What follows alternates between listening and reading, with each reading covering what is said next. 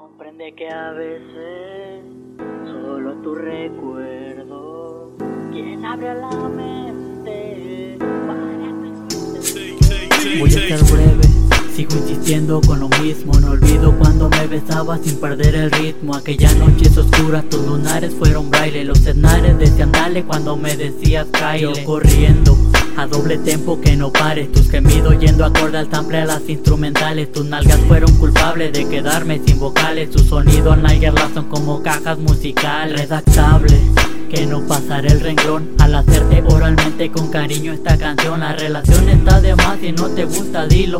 Mientras toco lo más íntimo como disco vinilo. Me encantas por sencilla y valiente, se aguante de tus manos y eso que yo escribo siempre. Si preguntan que por qué siempre suena rap en casa, es para despistar lo que dentro de ella pasa. Dentro de este aliento siento que el corazón comparte en forma de arte nuestra situación.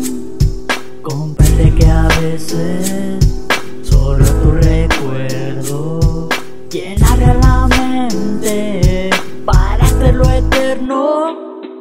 Recuerdo lo pasado, solías taparte la boca. Esta vez había ruido y no eran músicos que tocan. Yo sé que me esperaba, yo sé que te vuelvo loca. Sé que las horas de esta noche se nos hicieron pocas. Aprovechamos que papá y mamá no están. Te admiraba por completo, soy tu mayor fan. Cierra el face porque esta noche olvidaremos los pretextos. Si quieren dejen inbox, ya mañana los contesto. Hoy pienso mirar tus ojos cafés, mira dama. La semántica de tus palabras solo es drama. Contemplo el punto exacto de tu risa y tu respiración y ahorrate la oración porque yo también traigo ganas. Prende el estéreo mija y olvida a los vecinos. Verás para qué sirve el horario vespertino. Que es para mí el amor, es algo que no defino, pero hacértelo nena es el tema que más domino. Dentro de este aliento siento que el corazón comparte en forma de arte nuestra situación.